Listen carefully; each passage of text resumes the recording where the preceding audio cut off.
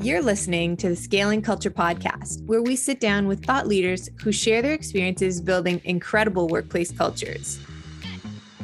Our guest today is Whitney Johnson, one of the top 10 business thinkers in the world, as named by Thinkers 50, and a LinkedIn top voice with 1.8 million followers. Whitney is the CEO of Disruption Advisors and an award-winning author of multiple books, including her most recent, Smart Growth: How to Grow Your People to Grow Your Company, published by Harvard Business Review Press. She also hosts the weekly Disrupt Yourself podcast with guests including Brené Brown, Adam Grant, Simon Sinek, and General Stanley McChrystal. An innovation and disruption theorist, Whitney is a frequent contributor to Harvard Business Review and MIT Sloan Management Review. She teaches the S-curve of learning to managers and companies as both a keynote speaker and a frequent lecturer for Harvard Business School's corporate learning. In this episode of Scaling Culture, Ron and Whitney discuss what is the S-curve of learning and key stages of growth, how to grow your people and help them find their S-curve, how to use the S-curve to become better leaders, and how to use the S-curve to design your team and scale it across the organization. This S-curve concept gives leaders great language to use in coaching and developing their team members. Plus, in the episode, Whitney gives a trick for ensuring your feedback is well received. Before diving into today's episode, be sure to subscribe for our podcast and check out our Scaling Culture Masterclass, the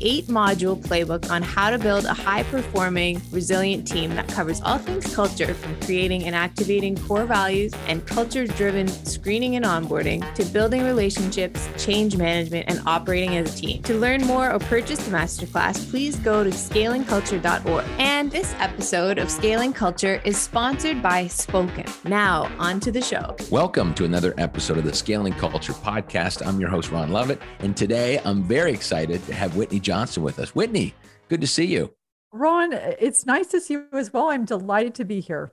Yeah, I was really excited. You know, it was funny.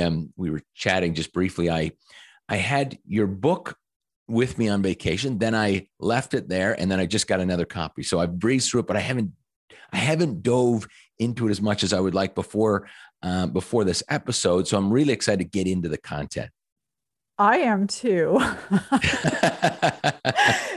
So I'll tell you why I had such a long pause, because I think it's interesting. As soon as you started talking about diving into the content, I was thinking about how you said you used to be a bodyguard and you worked, for Jay-Z. And I was like, I wonder if we could apply the S-curve of learning, which we'll talk about in a minute, to being a bodyguard. So that's where my head went. That's why I started to pause. Yeah, no, that's great. And I think it, I'm excited to see where else this can be applied to, because I feel like it can be applied in all kinds of different avenues. So let's start there. Let's go back to the idea. What was what sparked the idea of the S-curve? Yeah. So in my prior life, we all have prior lives. In my prior life, I was an equity analyst and worked on Wall Street, award-winning analyst. And then I had started a fund with Clayton Christensen at the Harvard Business School, and we were investing in disruptive innovation. And one of the things that we did is we used the S-curve that was popularized by the sociologist Everett Rogers to figure out how quickly an innovation would be adopted. And understanding that this is a way to think about how do groups change, how do they adopt new products, services, et cetera. And as we were applying this to investing, I had this this insight that the S-curve could also help us understand how people grow, how we change. And so the basic idea is that every time we start something new, we're on a new S-curve. And if your listeners want to, with me for a minute, take their finger and draw from left to right a horizontal line, the first part of that S-curve is the launch point. And this is that place where you're starting a new project, a new role, a new hobby, a new year, a new day, and you're at the launch point. And what's happening there in our brains is that our brain is making a lot of predictions about what we think will happen. We have this hypothesis, but many of those predictions are inaccurate. So because they're inaccurate, our dopamine drops. And so it's not that growth isn't happening, it's just very slow. And so we can feel impatient, we can feel discouraged, we could feel overwhelmed because we can't put all those pieces together. So the experience that you're having at the launch point of a curve is that it just feels slow. So that's the first part of the curve. Now I want you to take your finger and I want you to draw another line, which is I want you to go sort of this from bottom to the top, like the sleek, steep back of an S, that wonderful sinuous shape. And that is the second part. That's the sweet spot of that S curve. And what's happening here in your brain is it's making these predictions, but those predictions are increasingly accurate. And because they're increasingly accurate, you're getting lots and lots of dopamine, lots of emotional upside surprises. And so it's still hard, but it's no longer too hard. And it's definitely easier, but it's not too easy. So it feels exhilarating. You feel like you're right where you're supposed to be. Growth is fast. It feels fast. And this is the sweet spot of your growth. And then there's a third stage. And the third stage, I want you to take your finger again and draw from left to right. It's a flat horizontal line. And this is the mastery stage. And here your predictive model is you've figured it out. You're very good. Maybe this is what happened to you when you were a bodyguard. You're like, I'm good at this. I know how to do this, but I'm no longer learning. And so your brain says, I got to do something new, because if I don't, this plateau is going to become a precipice. And so at this point, your growth is in fact slow. So the S curve, slow, fast, slow, is how you grow. And it gives you this simple, and it's purposely simple visual model to think about what growth looks like. And once you know what growth looks like, it allows you to figure out, where am I and what's next? And you can apply it into all sorts of aspects of your life. So that's a quick overview. So interesting. A couple of thoughts. One, for the record, one time I was in an elevator with Ringo Starr and I pressed the wrong floor to get off. And Ringo looked at it and he said, like, we're on the wrong floor. He said, you couldn't guard a dead body, could you? I said, no, not really. He made fun of me on it. That was on his Ringo Rama tour. So I probably could have used these skills way back then, but I wanted to, I want to talk about the S curve and some of these points for a second and kind of draw it back to my own experience. So first off, the first time I heard about the S curve in business was actually at I may have mentioned this before, but it was at the Harvard Extension School Design Thinking course, which blew me away. I love that. And so you've taken the business S curve and applied it to people and how and people's journey along that S curve, correct? That's absolutely correct. Yeah. Right. I've taken the diffusion curve that we thought about products or services or group change and said, this applies to us as an individual. This can map personal growth. So on this, the second portion of that was my curiosity, really, because I went through my own journey, which continues, but I really went through a place where before getting to mastery, I was trying to figure out new skills. So for instance, I'm dyslexic and I've always had challenges with financing. And at one point I was going to take a finance course and I was like, I need to pick up this new skill because it would be, it would add value to what I'm doing. And then I went through this long process and got to a place where I said, you know what, someone's going to do this better than me. I'm just going to hire that. And I'm going to continue. I'm going to get better at building relationships. And so that became kind of my mastery was, I continue on that journey to try to put my efforts and learning into that space. But where, does that happen a lot where people veer and they can't really figure out what the lane is for them on the second tranche of the curve? What have you seen? What does the data show? Well, what I love, so first of all, let's talk about finance, because I think that's very interesting, is that there are an infinitesimal number of S curves that we can be on. And so one of the things that we're doing when we're at the launch point is there's this exploratory phase. That's the first phase, is you decide whether you chose to be on that curve or whether you were pushed onto that curve. You still have to make a decision. Do I actually want to be here? And, I'm on a desert island. Do I want to stay or do I want to go? Do I want to get off today? And so one of the things that you were doing when you were at the launch point of thinking about becoming good at finance is you were exploring, you were collecting data, and you finally said, you know what, this isn't for me. I don't want to be on this S curve. I'm going to delegate this S curve to someone else so that I can move along the S curve in areas that I actually care about, and more importantly, that are going to leverage my unique gifts and talents so that I can make my greatest contribution. But in this case, if I had have liked finance, I would start a new S curve of finance, right? But I just didn't. That was gone. I got it. Right. You chose that. So then what you made the decision is, there's all this sorting and sifting. I don't want that S curve. I don't want that S curve. I don't want this one. I don't want that one. And what you said is, you know what? I like being on this S curve of building relationships. I don't know what we'll do with those relationships, but I enjoy people. I like being around people, and I like to see what happens when I'm around people. Now, what could happen here is you could get to the point where you're like, you do the same old thing that you always did in terms of how you interact with people. That would be in mastery. That would be this place where you're getting bored and you need to do something new. But what I hear you saying is you got into the sweet spot in terms of building relationships, and you're continually finding ways to challenge yourself in terms of what those look like, how you interact with people, who you interact with, what you do as a consequence of those relationships, continually refining that. So you're never getting into mastery. You're just perpetually staying in this place of optimized tension of being in the sweet spot around your relationships. There are micro curves within that, but you're in the sweet spot overall. And is that the optimal place to be? Because if you hit mastery, you're kind of on the, okay, I need to find my new curve. I'm getting lazy here. I just stay in this lazy zone, or am I wrong? Yes and no. So if you think about relationships, you said you before we got on, you're married, you have 3 children. You want to stay in the sweet spot in your relationships perpetually, right? And so you do different things in order to figure out how to stay in the sweet spot with those relationships. So the answer is yes and no, because in order for you or me to really be a peak performer in our profession, in our life, we need to be able to master all 3 phases of the growth cycle. We need to be very good and figure out how to get into the sweet spot, but we need to know how to navigate the launch point. We need to know, okay, I'm going to go to this place of discomfort. How do I navigate that so I move through that effectively? And we also need to know how to be in mastery and be very good at something and figure out how to make that decision to do something new.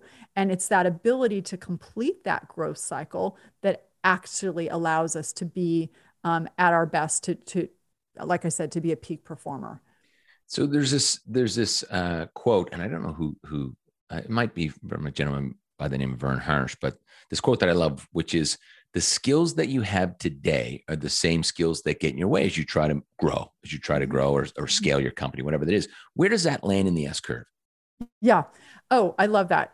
This is fun. So I would say that quote is a mastery quote. Okay. So for example, I'm in mastery and I want to keep doing the same thing that I've been doing. And I've gotten now overly reliant on those skills. I can do it in my sleep. I'm not learning anything. And so what's going to happen now is, if I'm so reliant on those, I can actually sabotage my own growth because I'm bored, or I'll get disrupted. Now, if you'll use those skills and leverage them to do something new, they're very useful to you. But if you there is no such thing as coasting. That plateau does become a precipice. Now, let me give you a quick example I think is a great illustration of this. Dan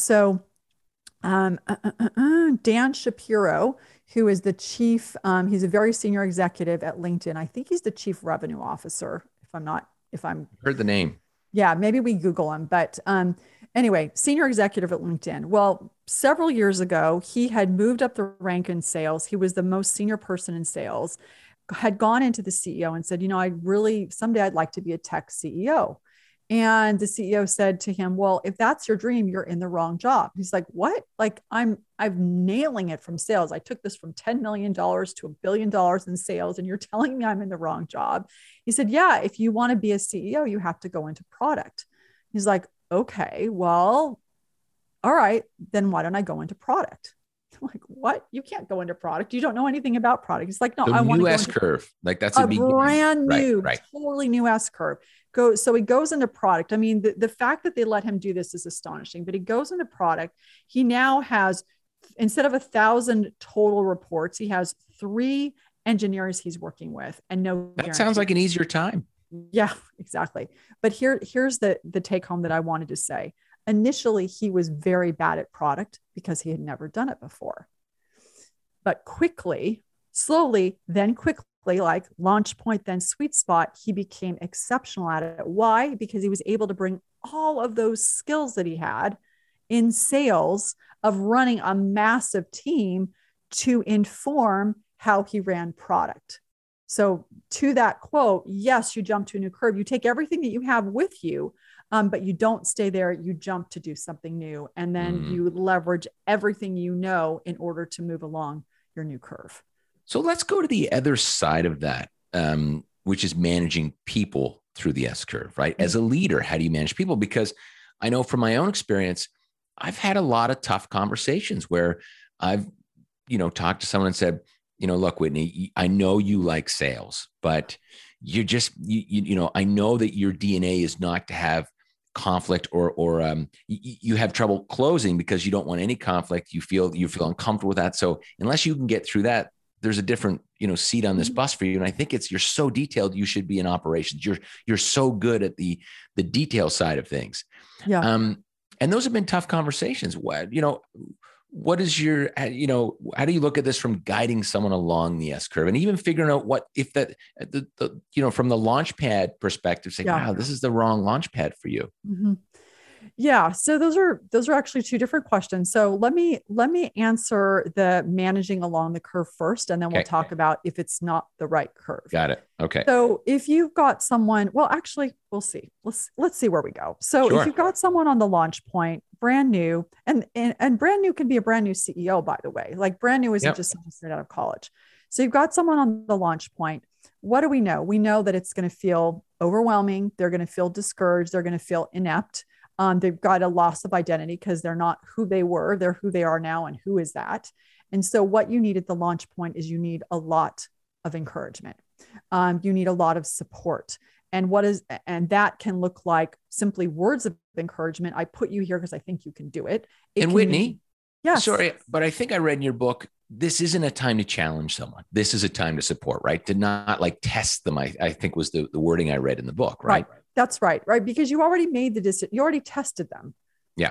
The interview was the test as best you could. Yeah. Right. The interview was the test, or their prior role was a test, and you made the decision that you wanted to put them here. Now is not the time to keep retesting them because they're already feeling really tentative and uncomfortable. So what they need is they need support. Like I said, words of encouragement. Here's why I put you here. They need training. Like, what do you need? And they need to tell you what they need in order to move along that curve. And they also need lots of feedback. One of the things that we do when someone's new is we say, oh, well, they're brand new. I'm not going to give them feedback. No, you've got to give them feedback on day one, because if you say, good job, good job, good job, they'll be like, okay, when are they going to kill me dead? Because when are they going to tell me the things that aren't working? And so you just put them out of their misery. And on day one, you find something to say, hey, this isn't working, or this, can you fix this? So then they'll say, oh, Ron just gave me feedback and he didn't kill me dead. I think it's safe here. That means I can make progress.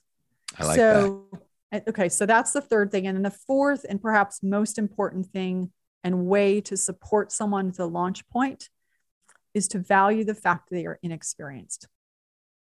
Because at the launch point, they are able to say, why do we do it like this? They've got fresh eyes, a fresh perspective. And to be willing to be open to that, why do we do it like this, instead of saying, just go do your job. Because when they ask those questions, those open the door to innovation. But more importantly, you are supporting them because you're allowing them to feel like they're contributing in some way, albeit small. So that's the launch point. Love that. You know what? I'm going to answer your question now, because I think this is your other question. What if it's not the right curve? At the launch point, if you map against Erickson's 10,000 hour rule, it's going to take you 3 to 6 months to move off the launch point. So what you're going to find is, and what you want to track is this person gaining momentum in this role? And you want to early on give them really small things that they can measure to gain traction. But if they're not gaining momentum, then what you can do is you can draw out the S curve and say, here's what it looks like. Here's what we expect on the launch point. You're not moving along this. It doesn't mean I don't value you and I don't want you here. I just think it might be the wrong S curve. So let's find the right one for you. Right. I like that. Interesting. This episode of Scaling Culture is sponsored by Spoken. And speaking of scaling culture, how do you build culture and keep employees engaged when everyone is remote? Let's face it, no one has completely figured it out.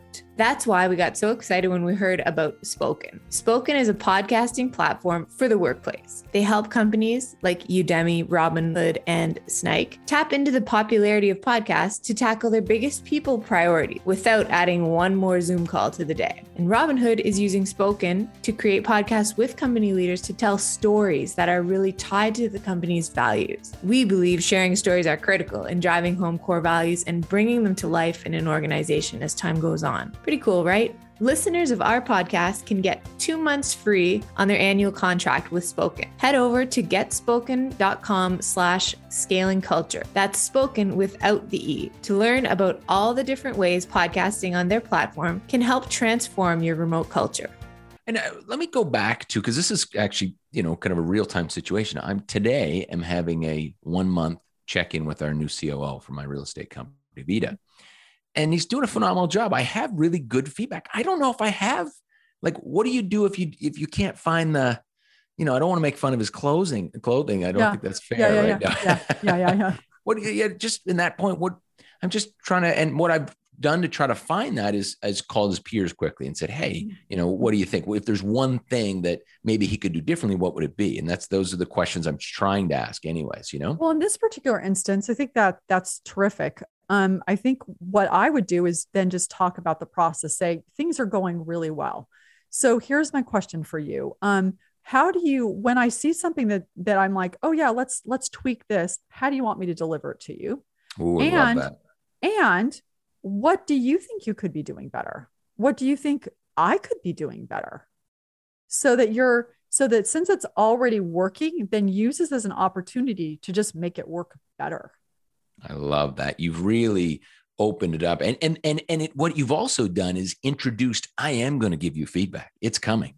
And so I love because there's something compassionate and empathetic about, and how would you like the feedback? What's the best way for you to receive it? Because I'm happy to do that for you. Right. I love that. Right. And Ron, one other thought that just came to mind, I think is really important is that, most people don't like conflict. And you'll appreciate this, is there was a terrific book called The Psychology of Killing that was by a former military fellow. And it was fascinating. And he said that when we give feedback to someone, it feels emotionally like they're assaulting us. So it's really hard. I mean, it's really hard to receive and it's really hard to give. And so one of the things that I say to people is that it is uncomfortable to give feedback. So the fact that I am doing it means that I am invested in you and I'm invested in our relationship. And so when I say that, remember, I'm giving you this feedback because I'm invested in you, that always makes them go, oh yeah, right. Of course she is. Because if she didn't care, she didn't want me to develop, if she didn't want our relationship to work, she wouldn't say anything because it's really uncomfortable to say something.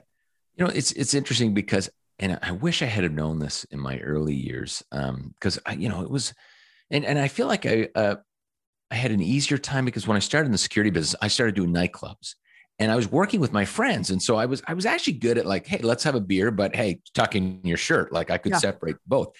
But later on, when I sold the business, when I was 37, 5 years ago, I had a business coach. And I can't believe I waited that long to get a coach. I find now that quite stupid. And so anyways. Don't we all, Ron? Don't we all? Right? Then you find there's more, even though I sold the business, there's so much I don't know. There's so much to learn. And that comes later, but it is the journey. And we worked on a framework, a 1, 2, 3 punch for feedback. And I want to run it by you. I want to get your thoughts on it and please poke at it. It's similar. It's in the same spirit of what you said. So the three things which have changed feedback for me, and I've added a fourth. So, and I'll go back to the fourth later, but the 1, 2, 3 punch, one is the intention, which is what you were saying. Hey, I'm giving this to you but the intention, because the feedback sometimes I used to say, oh, if you were the salesperson, I'd say, Whitney, I want to talk to you because your sales are not where they need to be. That's how I would start. Now, the new 1, 2, 3 punch would be, look, the intention is of this conversation that you become the best salesperson possible, better than I ever was. And I want to really lift you up and make sure that you're crushing it here and support you in any way possible. So, this is for your intention.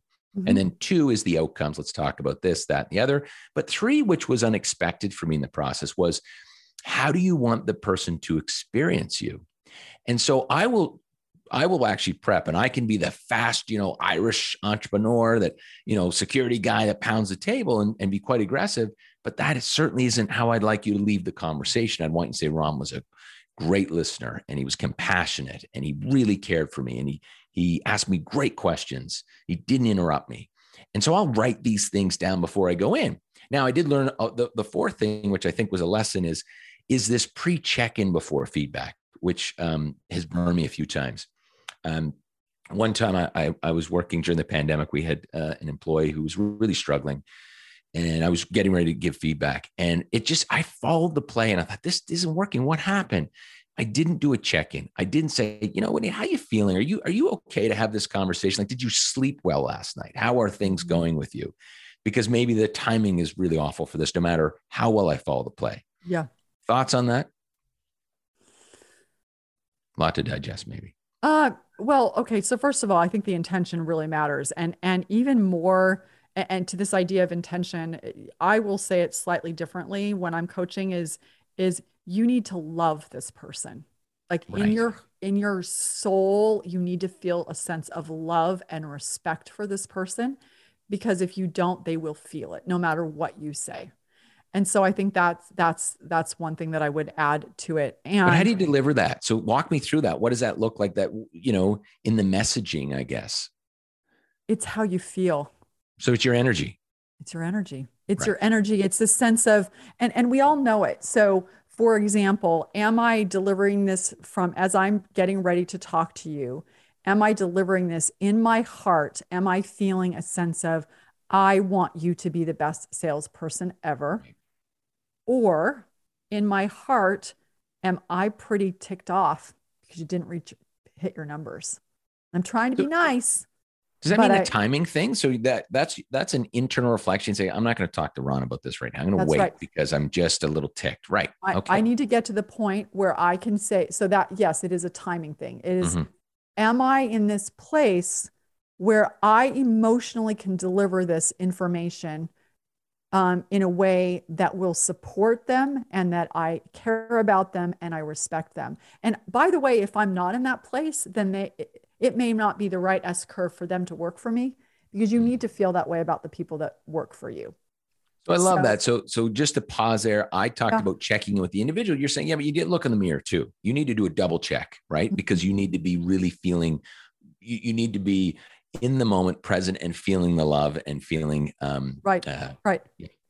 Yeah. And so and one other thing that I would add, that this is something that I've been thinking a lot about recently, actually, is that there are certain things that trigger us. We all have these triggers. And so I actually have started saying, which is shocking that I'm doing this, but I think it's really important, is saying to someone, this thing in particular, when it doesn't, like when I feel like people aren't listening to my feedback, it actually triggers me. And so if I get triggered, I go from 0 to 100 in terms of frustration really fast. And how does that show up? So what I'll say to, I'll just get dismissive, like, I don't love them in that moment. Right. And so I'll say to them, here's something that we want to work on. I want you to know that sometimes I can get triggered around this. And so if it feels especially fraught, that is why. But I still want you to know that I care about our relationship. I care about you being more effective, but I want you to know what's going on here. So you're more transparent, but then they know what's going on, and then they can actually hear what you're saying. Right. And then back to your original question on the check-in, I think that's right. Because if someone says, you're saying, I want to give you feedback, and you find out that, yes, their entire family has COVID, probably not the day to do it. Right.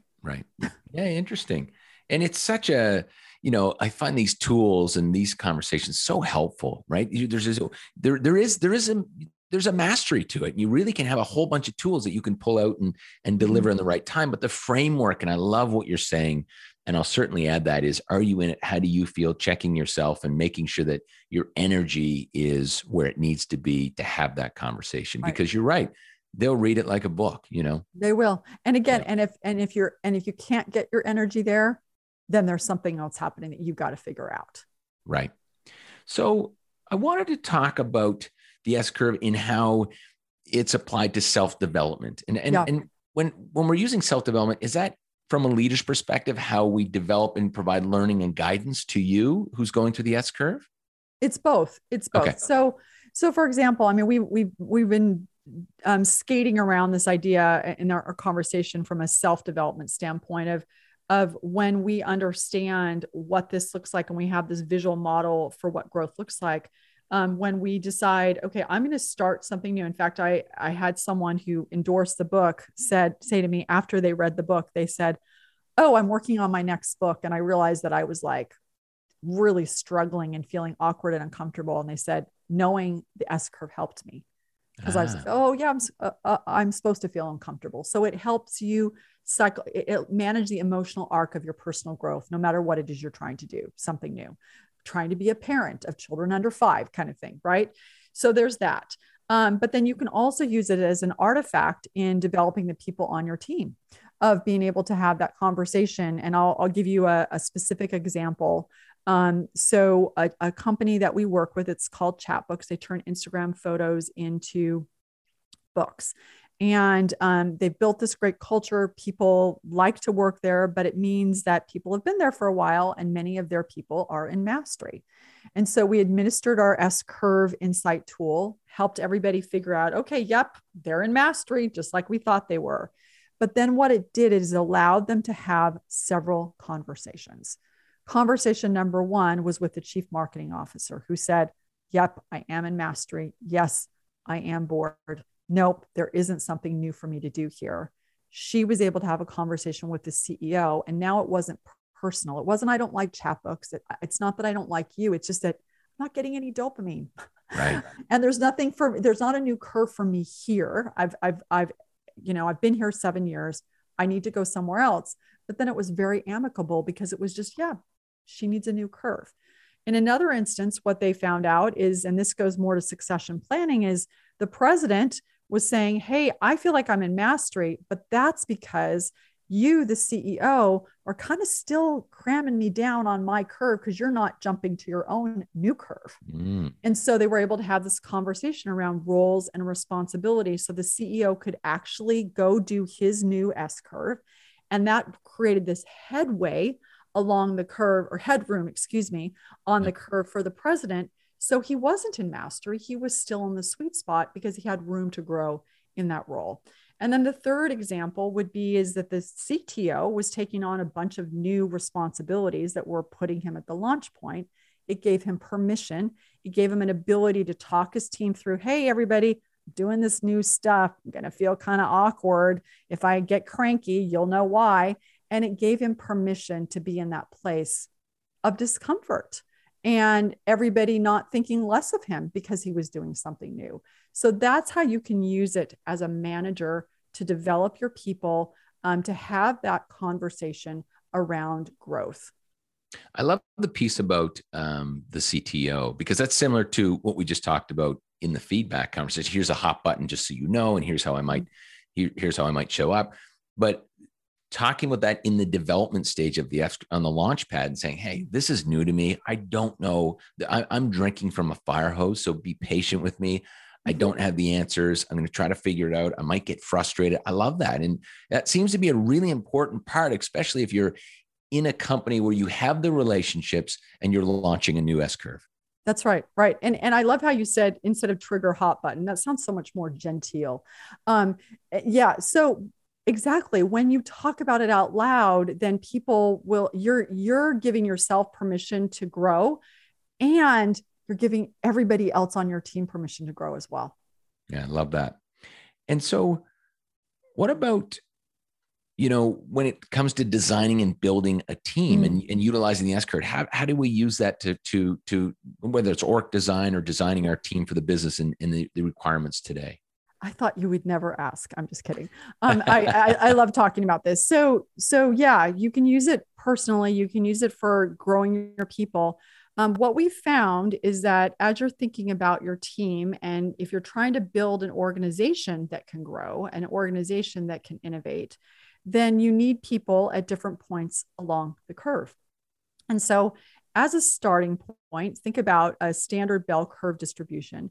You want at least 60% of your people in the sweet spot of their growth, because that's where they're growing fast. They're still asking questions like, well, why are we doing it like this or that?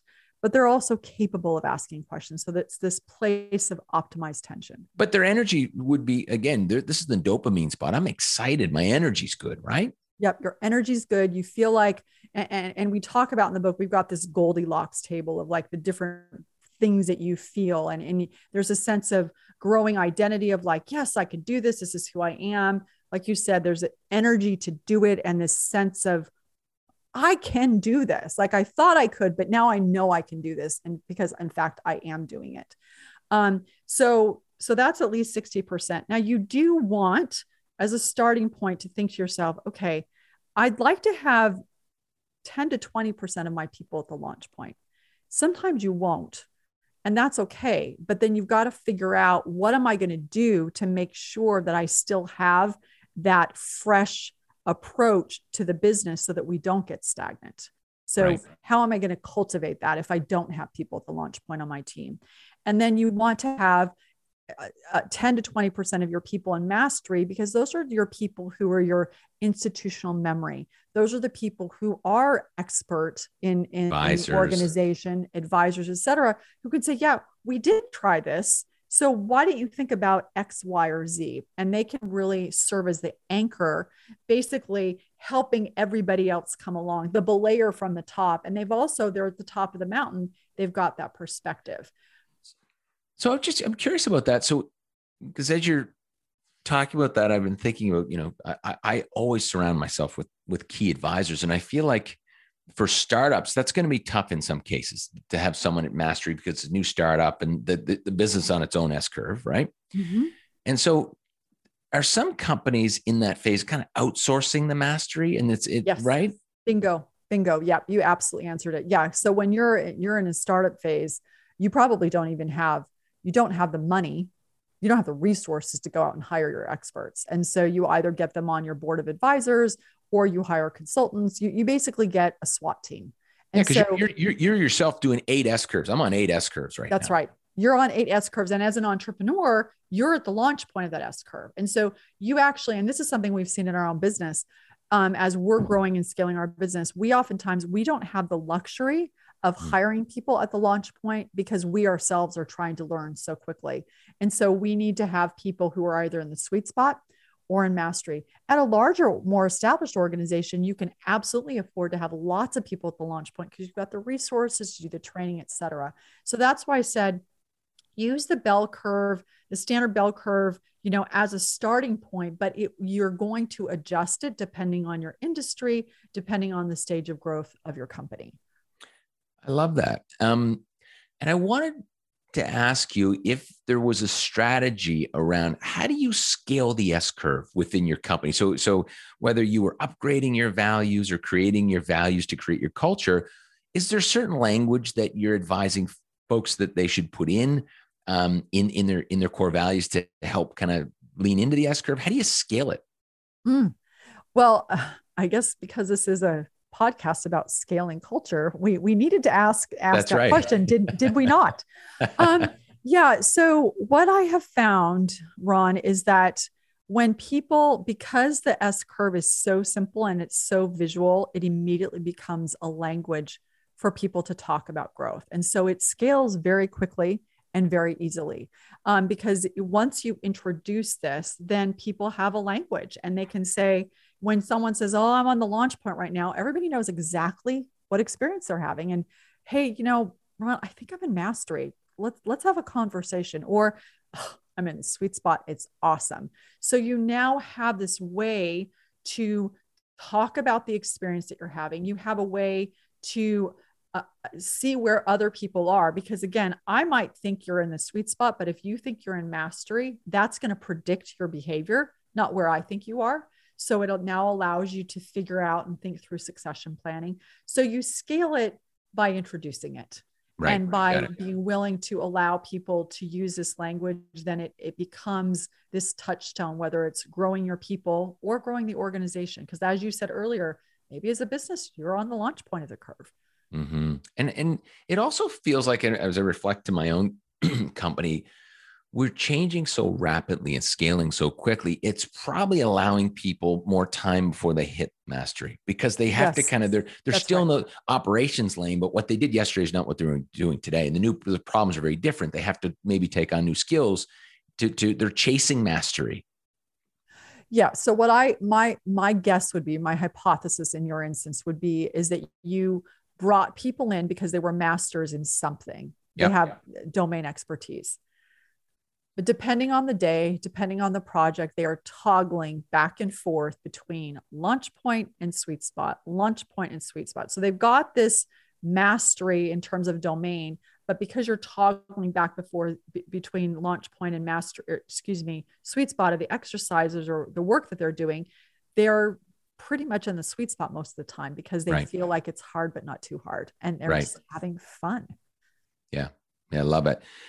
When you, as we kind of come to the end, I did want to talk about your podcast, but before that, what else have we not talked about that you think would be something that we may have missed or glazed over that you think is really important for the listeners today? I don't think that this has been really fun and interesting. And I think we've touched on everything that's important. I think what I'd like to do is just underscore the basic idea of, when you understand this model, this simple model of what growth looks like, it will increase your capacity to grow, because you'll know, oh, here's where I am right now. Here's the experience I'm having, and therefore I can navigate it more quickly. And so that's the thing I want to underscore, is use this to help you grow faster. I love that. Yeah. That seems to be the key headline is even the understanding of the process and where you are in the process to even help you. I love, even at the beginning when you said, if you understood it, then you'd understand you're going to be frustrated at the launch point. You are going to be, until you get to the sweet spot, right? Yeah, I love that. So look, let's finish with Disrupt Yourself. I actually didn't know about your podcast. It just landed on my desk the other day as I was researching you. You've had some phenomenal guests talk. I feel like my life, I've had to disrupt myself 10 times, and I continue to try to do it. Tell me about what got you into the podcast. I was curious, and give us an overview of it. Oh, yeah. So, we can talk shop for a minute, because it's a fun question. So I have always liked interviewing people. I've always liked having conversations with people and understanding. Sunil Gupta, who I had on the podcast a few months ago, and he wrote a book called Backable. Afterwards, he said something to me. He said, you want to understand the essence of a person. And I realized, yeah, that's, how someone names you and you're like, this is awesome what they just did.